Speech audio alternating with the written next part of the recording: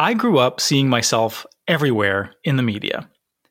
And to be clear, no, it's not because I was a young child star or a acting prodigy.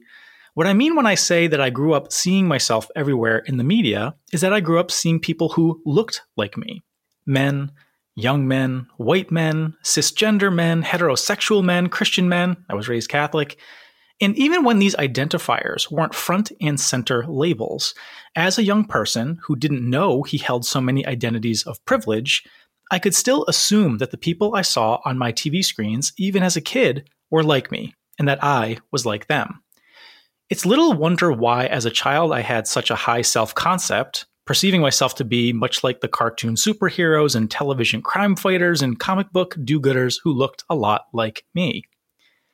But not all of us get to see ourselves represented in the media, whether as children or even as adults. What does that do to someone's self-concept, to someone's self-esteem?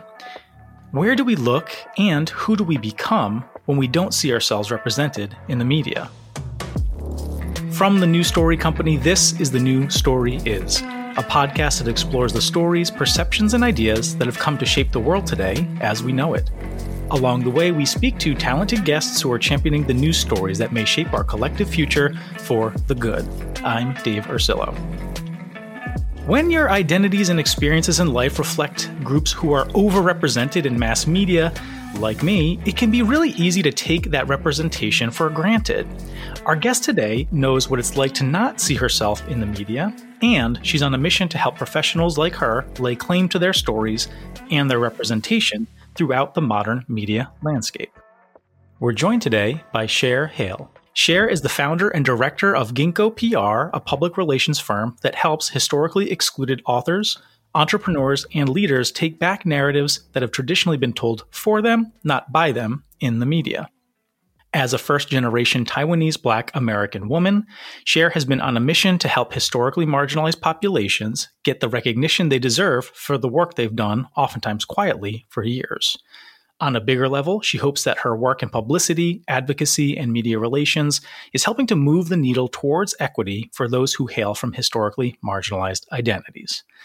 Cher, welcome to The New Story Is, and thank you so much for joining us. Hi, Dave. I'm thrilled to be here. So let's start with that personal set of intersectional identities that I see in your bio and read for our listeners. You describe yourself as a first-generation Taiwanese Black American woman and one who, as you describe in your bio as well, grew up in a predominantly white town in the United States. I believe in Michigan. Is that correct? You're right. It's Southern Michigan. In Southern Michigan. So as just a basic starting point of our conversation, and certainly not because we want to introduce you through those labels and through those identities, because you're much more than that, as we all are. But I wonder if as a starting point, we could talk about your intersectional identities a little bit, especially with how they informed your experience of media representation starting at a young age. What comes up for you? Yeah, the first story that comes to mind for you and your audience is that my mother was the product of a Taiwanese woman and a Black man who was in the Air Force stationed in Taiwan. And it wasn't until she was about 13 years old that they applied for citizenship in the U.S. And she didn't get approved until she was 20 years old. And when she came to the U.S., she came without her mother, without any family, and didn't speak any English.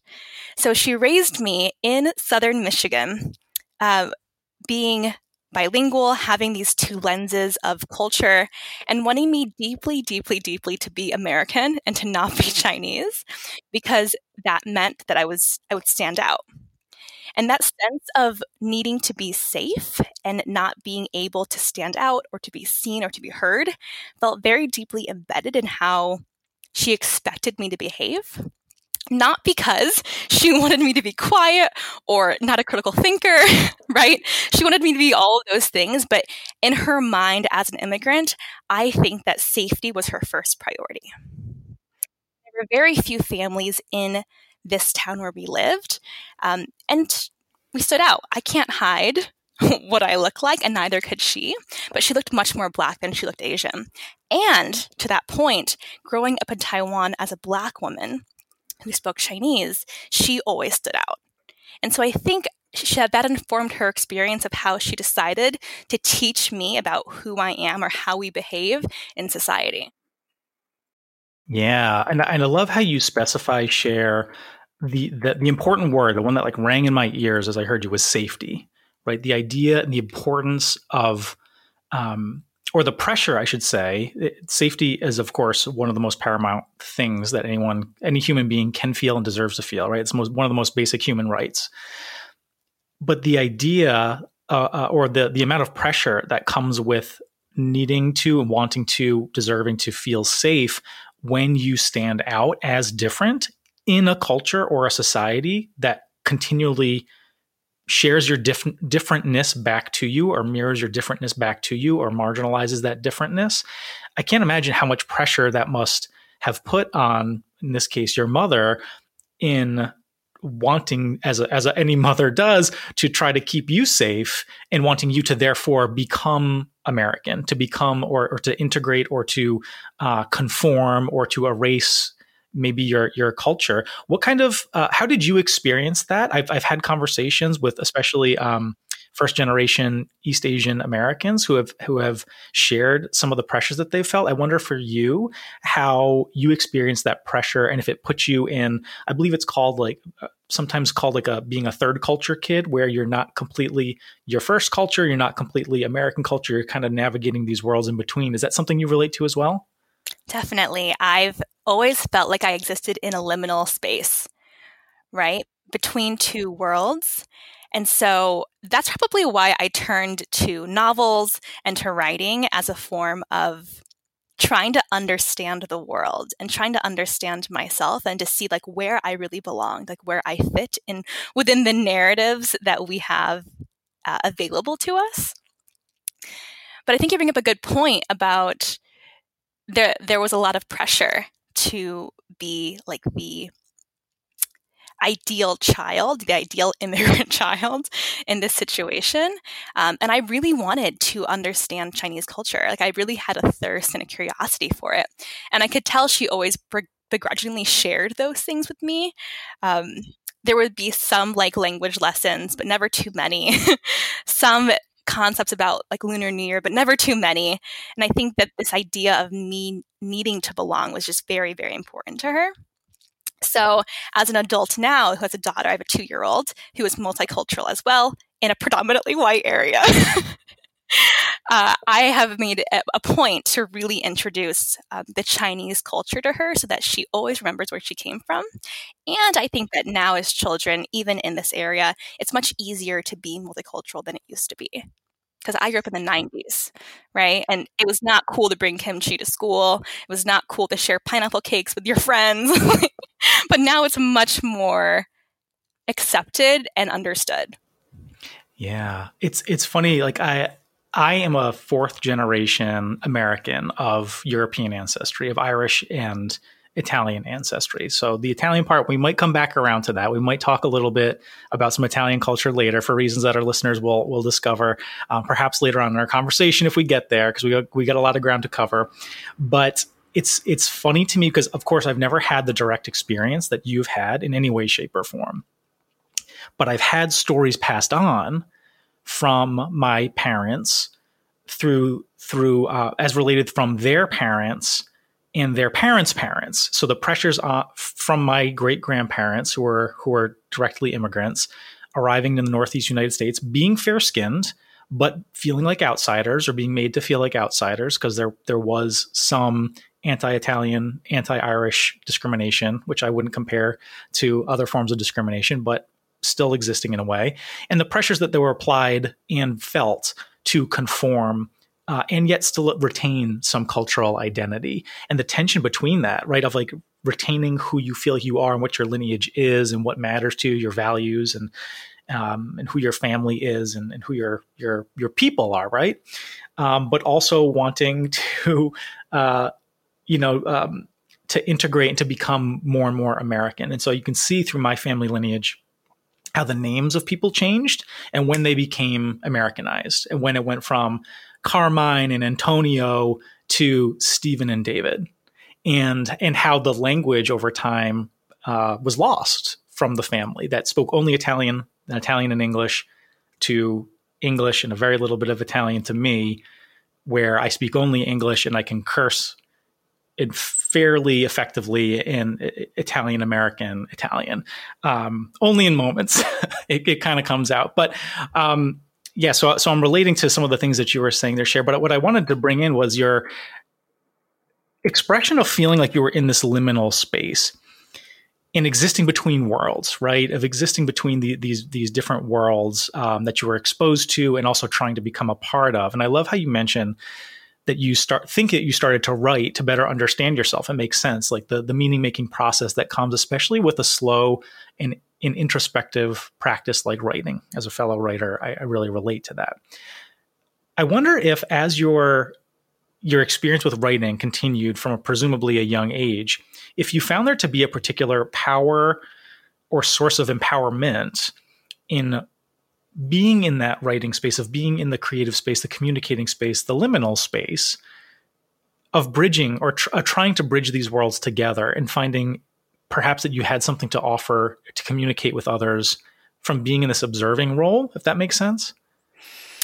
Yeah, that's interesting. I actually relate more closely to the process of reading than I do writing, at least from when I was a child, because it felt to me like you could explore a range of emotion and experience in books that I didn't have access to as a child. And that I found really fascinating. Like, I loved, like most kids, The Wizard of Oz, right? Or like The Lion, Witch, and the Wardrobe, where you could like walk through a door and go into a new world. And I found, as I grew up and I began to read like more mature literature, that sentiment remained, though, that I still felt like I could just dip my toe into a whole new world and feel a range of human experience. And I wrote the entire time. I don't want to mislead you, right? I kept journals my whole life from the time I was like 4 or 5 up until now. I also wrote short stories, and I wrote a novel when I was 13. Like, I wrote my entire life, but I never felt like I had the authority or the confidence to share that writing in a way that felt safe.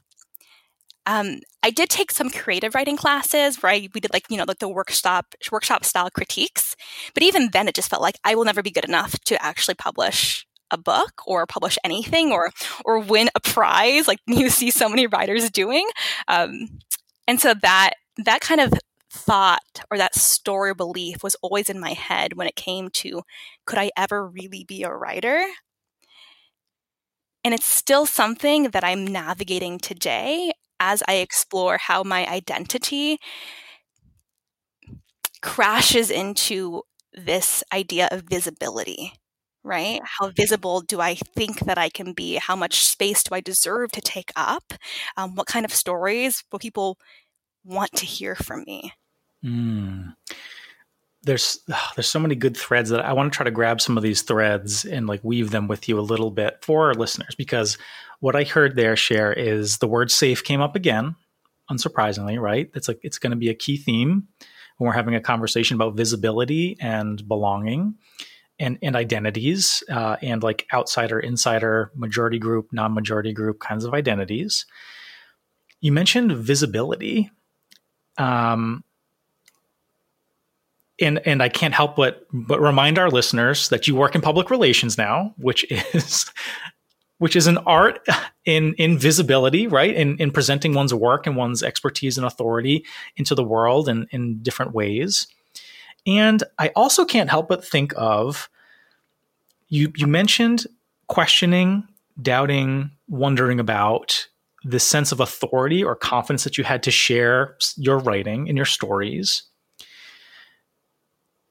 And I couldn't help but think about the internalized stories or experiences of oppression that tend to appear. We've talked about it a lot on this podcast in the last year, in an highly individualistic or sometimes maybe even toxic individualistic culture that would tell you perhaps that your fears or your discomfort or your self-questioning about your authority and confidence is internal and imply that it's your fault, right?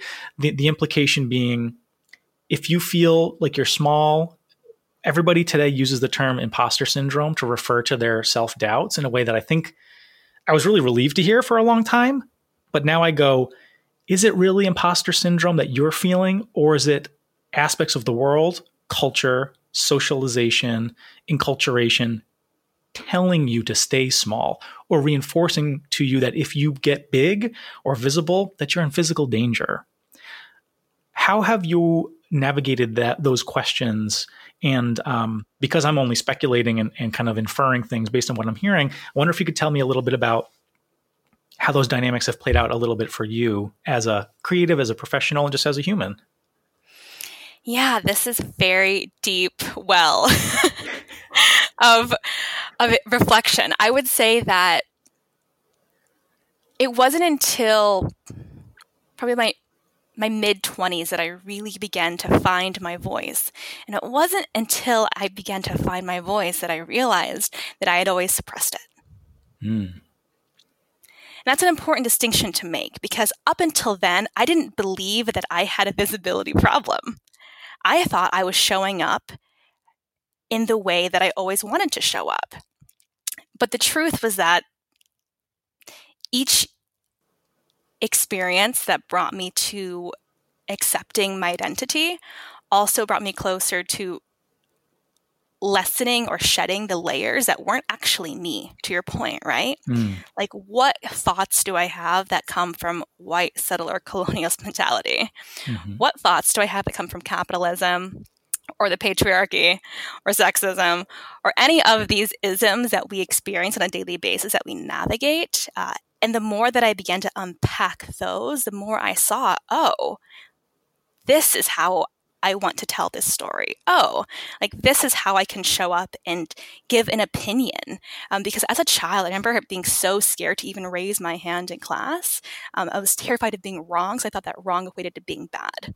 And so there was always this need to be psychologically safe, so that people wouldn't think that I was stupid, that I think held me back from saying, hey, can I have some feedback on this work? Or, hey, can we brainstorm this together and find solutions as a team, instead of me thinking that I need to be the sole fountain of my creation, right? Yeah. So there's a lot of resistance with collaboration, with feedback, with sharing that came along with that needing to be safe, because if people saw me and they didn't like it, then what would that mean about me? Yeah.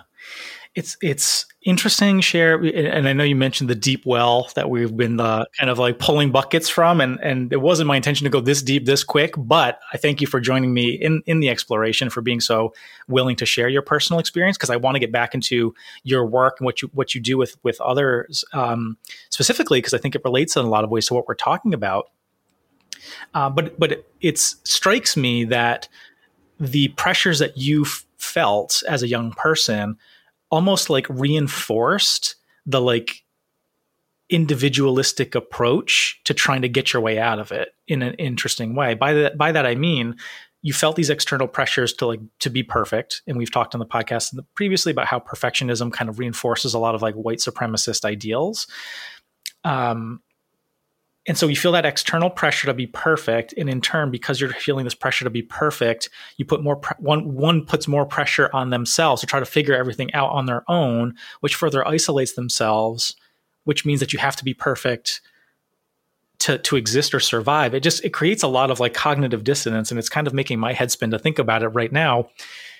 And, we're talking about this, somebody dealing with this on their own, especially as a young person. So let's segue into how you found your way into helping others, like professionals, authors, entrepreneurs, and people, especially who come from historically marginalized identities, to not only help them do the work that they do well, or help meet them where they are in their journeys, but help them to get recognized and seen for that work. So how did you go from where we're talking about right now, this trajectory in your life, to ending up in public relations? Could you give us as concise a pathway as you could? Because I know we could probably talk about that for another 20 minutes or so. Yeah, it was like most people's career paths, a lot of serendipity and hard work, right? So I had an internship in college with a career coach who was an adjunct professor at my university.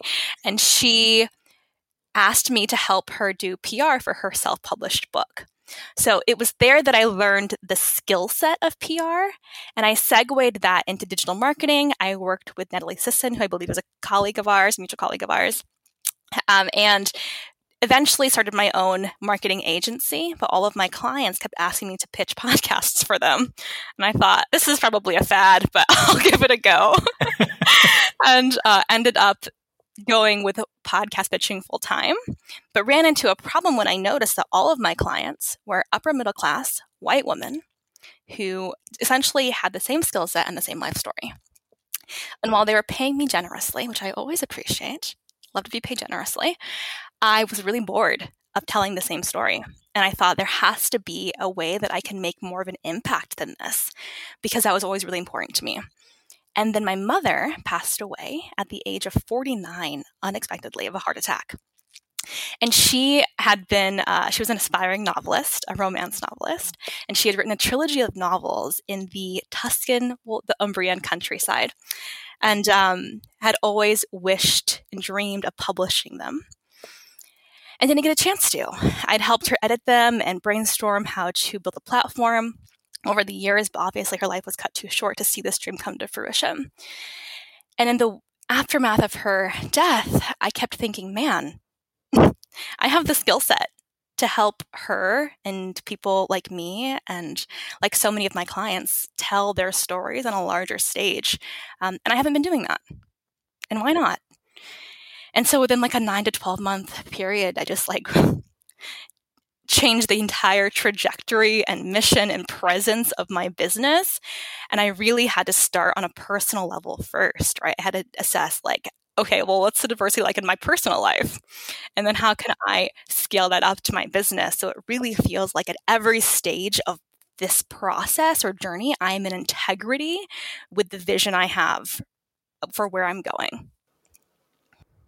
There's a couple of really interesting points there. So there's the loss, the death of your mother, which seems like it really inspired a bit of a gut check and some introspection about like what you were doing, what you were living in your life.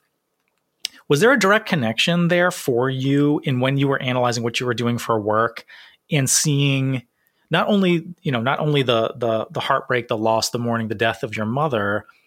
Was there a connection there to something that you had observed in your mother and her dreams to publish her romance novels set in Italy? By which I mean, did you feel like did your mom just run out of time, which is an unfortunate circumstance that, is like life happens, and so does death. Did your mom just run out of time, or do you think now that she was being held back by some of the forces, the pressures that we've been talking about? You're nodding, I see, which our listeners won't see, but pick up that thought if you don't mind, please. Yeah, I remember it was twofold, right? Like as I helped her edit her story, English was not her first language. It was a tough process, I would say, and develop the characters and really get a feel for what her style as a writer. There was also the added pressure of, but who are you going to sell this to? Right? Self-publishing is a really tough game. I know it firsthand seeing clients go through the process. And so I had some doubts and resistance. She had some systemic ingrained doubts and resistance. And she also, I think, couldn't see the ways that she held herself back, right? She was of a different generation than we are, where there was less self-reflection about systemic injustice. I think that if she had lived up until this point through George Floyd's murder and had the moments that many of us did of color, of who are we really and like where's our place in this society, we might be having a different conversation where she would have taken a step back and thought, oh, maybe it's not just me. Maybe there's more to blame here than just my own thoughts and beliefs. And I will tell you that a few years after, because I'm actually editing her book right now, to publish. Amazing. It will be published one day. As I was going through the book, probably a couple months ago, I realized, a lot of what held us both back was that I didn't believe in her. And it was really, I think, a projection of my own lack of belief in myself and my ability as a writer. And I thought, as publicists too, right? I see how tough it is for people to self-publish books, especially romance novelists. And I didn't want to see her fail. So there's a lot of emotion and beliefs around this process that's really come up. It's been 4 years since she's passed. She would have been 54 this year. That I feel like as I edit her novel, I'm still getting to know her and I'm still getting to know myself. Yeah. Wow. I give you a lot of credit for being in the process, because it's obviously it comes across that it's obviously very challenging. Like, it's challenging to do that work without the emotional attachment and memories and processing that I can hear you still going through. Something that stood out in your answer as well, Cher, was the words, maybe it's not just me. And you kind of posthumously ascribe those to your mother and how she might perceive these social forces, what's been happening, a lot of reckoning throughout society. And you mentioned specifically the murder of George Floyd in, was it late May, early June 2020, and the fallout there around the revitalization of the Black Lives Matter movement and so forth.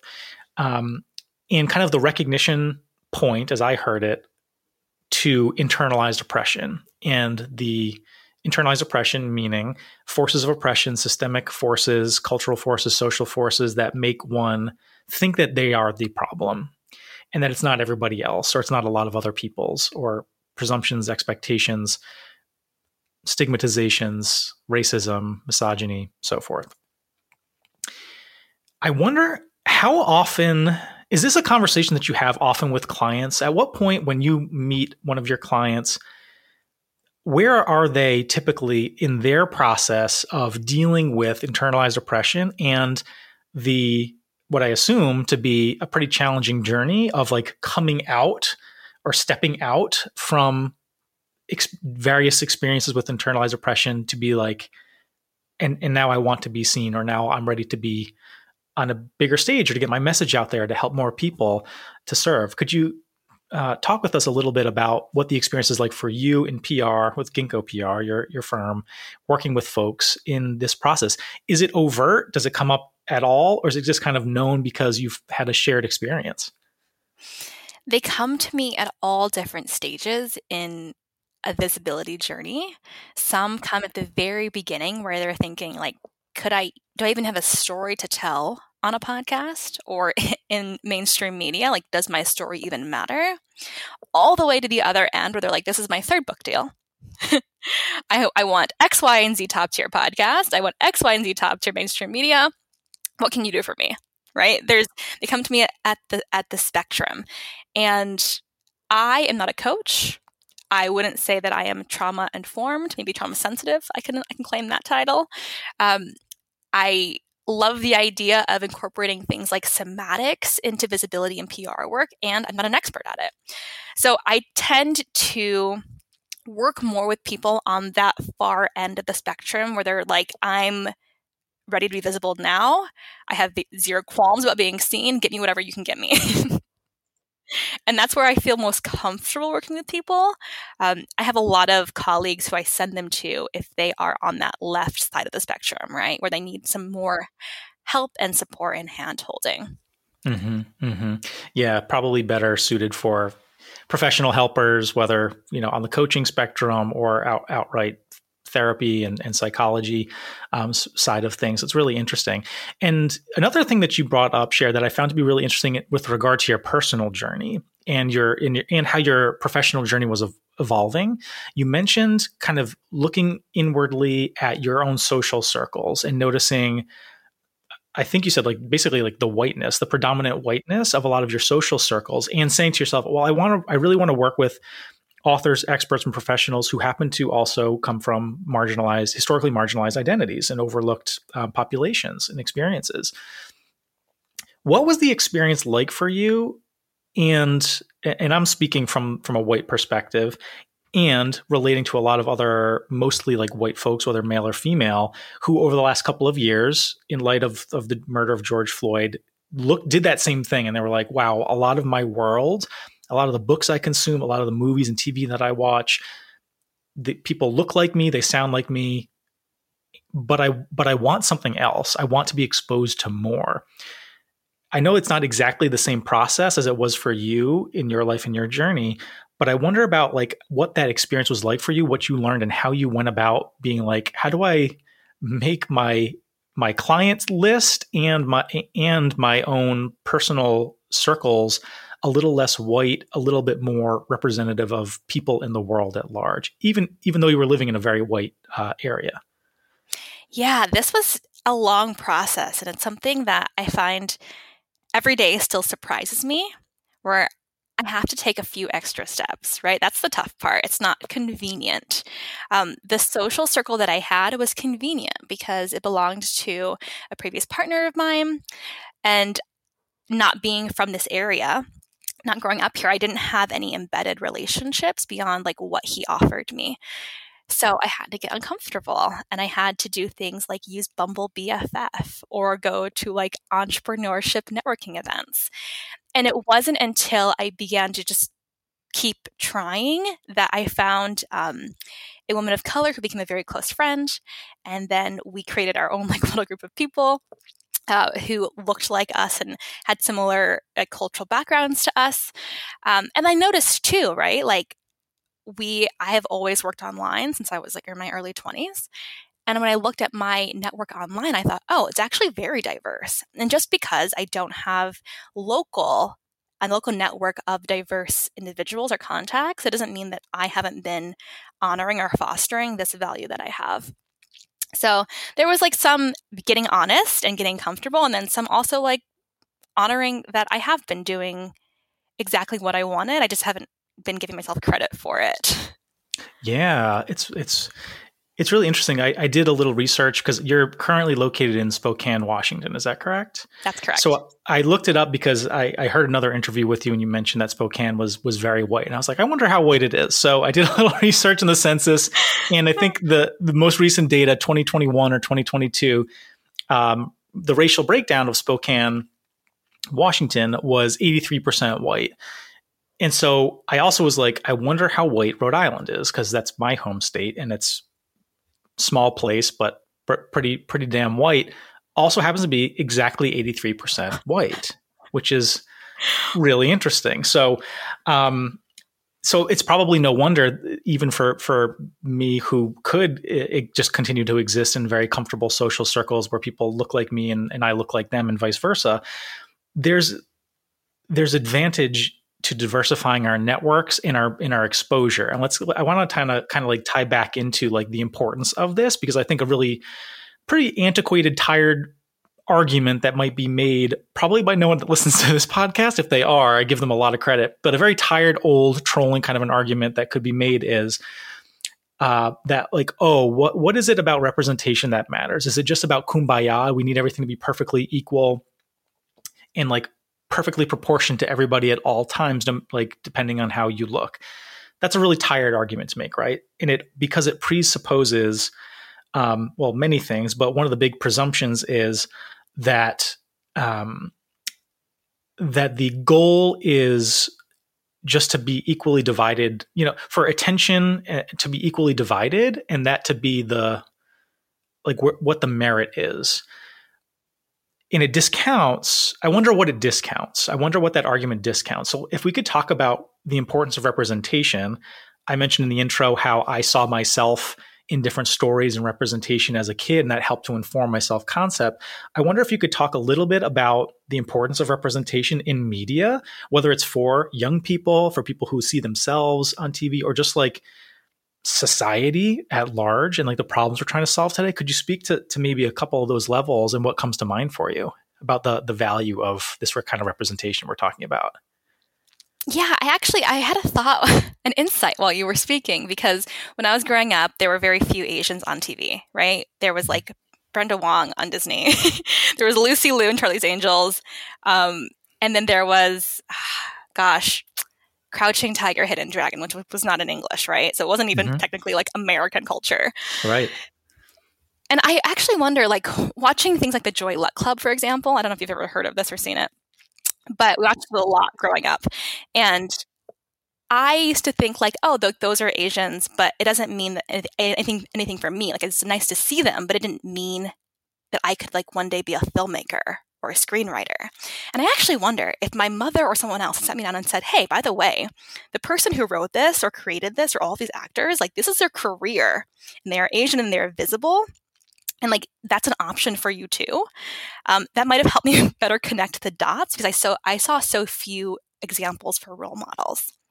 And now, as representation has increased in the space, it is so much more exhilarating and inspiring to see Asians doing amazing, creative, impactful work. And it really does give me this sense of encouragement, of motivation, of, oh my gosh, like they're doing this and I can support them and I can do something similar in my way with my skill set. So there really is a sense of like solidarity that comes from representation. And it brings this idea of like anything is possible that you don't immediately get when you're like, well, everybody's white around me and I've never seen anybody who looked like me or thought like me have XYZ career. And it's scary to be the first. Why should we have to have, I don't want to always be the first, right? The first to go to college, the first to do this career, the first to like be a trailblazing person. I don't want to be a trailblazer. I want to have the option to like be mediocre and to choose whatever field that I want, right? Yeah. Absolutely. And so transitioning to talk about your role in PR a little bit more when you're pitching clients, I guess I'm curious about how you frame and like asset frame the work of your clients who like, let's presume that you're representing someone from a historically marginalized identity and you're pitching their work. Their work in and of itself stands on its own, right? Do you oftentimes or at all find yourself also framing their work and their identities in a way of the asset that it provides to maybe a predominantly like white culture media outlet, right? So like the Today Show or something that doesn't have, maybe they're getting better, but historically has not had a whole lot of representation of ideas or identities. Do you oftentimes find yourself framing the asset that is somebody coming from a historically marginalized identity and like what that gives to an audience, even if that audience is mostly like a white or privileged identity group? Yeah, I struggled early on with this because I was hesitant to tokenize my clients, not wanting to ever be a token myself. Mm-hmm. Could you explain what that is briefly for listeners who may be unfamiliar? What is tokenization? Yeah, so it's when you're the only person in the room who looks like you or thinks like you, and because of that, people assume they stereotype you in certain ways. So she must be a bad driver, right? Or she must only eat this kind of food, or she must have an accent, where they just tokenize you because you're the only one there, and they kind of take all of their ideas about what it means to be Asian or Black or Indian, and they put it into one person. So that's a token person. You often see token characters in movies where I'm like, oh, that's the token Asian person. They had to have one person who's Asian, so they're like not racist. So they chose a token Asian person to put in there. Mm-hmm. So it's kind of like stereotyping and kind of like compounding different ideas and expectations from outsiders, like into and upon one person who then becomes like an emblem or representation of like their own ideas. It kind of in turn reduces that person to being something that they're not potentially. Exactly. Totally. So I didn't want to do it to my clients, recognizing how delicate this work can be and how important it is to represent them properly as a whole person, not just an Asian person or an Argentinian person. And what I've found most recently that's helpful is saying, here is the topic that I propose for my client, and I want you to know that this person is both, an immigrant, comes from, is a person of color, is queer, for example, maybe is neurodiverse. And so she comes to this work or she approaches this work from a lens of equity and inclusion. And that helps people of color or people from marginalized backgrounds understand how the systems within which they live affect XYZ topic, right? So I say, it's not just because she is a person of color that you should feature her, although I think that is a valid enough reason to feature somebody. It's also that because of this unique perspective, she can help your audience who belong to this background or who have this perspective understand themselves better. And so it's an immense value that it brings to the topic at hand. Yeah, that's something that I also really love and value and appreciate too, because you mentioned some other groups and identities that you work with. It's not just racial based or racial identity based or gender identity, but also LGBTQ plus individuals, neurodivergent individuals. I know that's a term that not everybody knows, but it refers to somebody's neurology working differently, whether there's a developmental disability or developmental difference or ADHD, or their brain kind of works, quote unquote, not in the normal or expected ways to a majority group, which is probably, that language is evolving too. But what I love about your work, Cher, and what you just articulated there is that there's added value coming or reinforcing the value of their work from their different experiences and identities, but also that the work and what the message is that your clients do doesn't have to be about their identities, right? Their identities inform the experiences, but they can speak to any litany of topics like marriage or religion or authorship of books or whatever the case may be. And that there's so much value to that, to a quote unquote majority power holding audience, because it provides new ideas. It provides ideas that they may not otherwise be exposed to. It provides, maybe we could say in this podcast, new stories and new concepts and new perceptions that would otherwise maybe be lost to keep hearing the same things in an echo chamber. What comes up for you as you think about those values and the work that you're doing with your clients?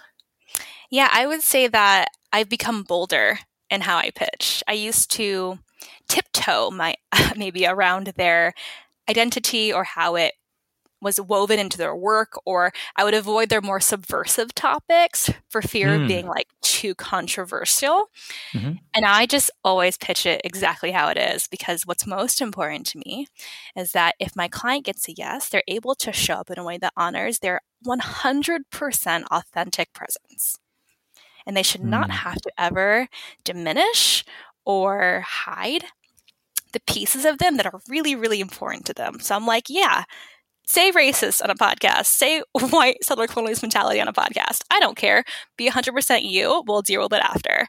I love that. It's so important. And I think, I feel like there's a weird tension going on in the culture today from both sides of the aisle, far right, but also far left, where we're getting really scared of saying things. And I understand why. We want to be conscious and aware of the impact of our words, and not every story or idea deserves equal listening to, especially when they're outright harmful and make people feel unsafe. But I think it's an ongoing practice for us all to be brave in how we listen to one another and recognize the importance of that listening. And so, I thank you for the work that you're doing, Cher. We're rounding towards the bottom of our interview now, and you've been so generous with your time and with your storytelling. So I want to ask you a couple more questions, if you would entertain me. So we mentioned at the top that you have a connection to Italian culture. Not directly, but we mentioned that your mom's book was her romance novel set in Italy. And I know that you have a very special connection to Italian culture too, and the Italian language. You were early days building a podcast on the Italian language and learning Italian, and still have a connection to that. I think you rebranded the podcast and maybe have a video series now too. Could you tell us about how you discovered a love of Italian culture? And maybe a little bit about how it's perhaps taught you, I imagine, to appreciate different cultures at large, even when it's not one that you personally consider to be your own, or one from which you quote unquote come. Yeah, it's actually very connected to my culture. Not because I'm Italian by any means, but because growing up, it was so tough for me to learn Chinese Mandarin. I found it almost impossible. And I thought maybe I just can't learn languages, but I was obsessed with them. I loved like Japanese, Korean, right? Spanish, French, all of that. I wanted to learn all the languages, and I wanted to be a U.S. diplomat. That was like my ideal career as a growing up. I love that. But I was like, if I can't learn this one language, how am I going to be a diplomat? So I took Italian in school. A couple semesters. I was not impressed, to be honest. I thought, this is like, bleh, okay, whatever. But then I had the chance to study abroad, and I prepared for that semester abroad with like Michelle Thomas's audio tapes. I don't know if you're familiar with those, but they're amazing. And I thought, I'm ready. Like, I'm going to be ready to converse. I'll be fine. And I get to Italy, and I can't even order a salad without like getting the wrong, like not knowing what the meat was, or like getting a sandwich instead. And I thought, I have so much work to do. And over the course of the semester, like really immersed myself in like friendships and relationships and experiences that brought me closer to fluency. And it just felt like, oh, I get it. The language is the bridge that keeps you, it takes you from tourist to somebody who is empathetic and compassionate about a new culture. Like, you really get beneath the surface of the culture when you have the language as your tool. And I thought, this is like the coolest thing. It's like, it's opening the wardrobe, right? It's the spinning house in the tornado. This is like my pathway. And when I came home, I thought, I don't want to lose what I've learned, like worked so hard to earn. So I built a business around teaching Italian. And all I would do is study Italian. I would share like the cool things that I was learning. I'd have a native person edit it, and I would put it online. And I started a podcast around that, and the readership and the community just grew. And I've had it now for over 10 years. And people who come to me are very passionate, very committed, and very in love with the Italian culture and their heritage, because they're usually heritage speakers.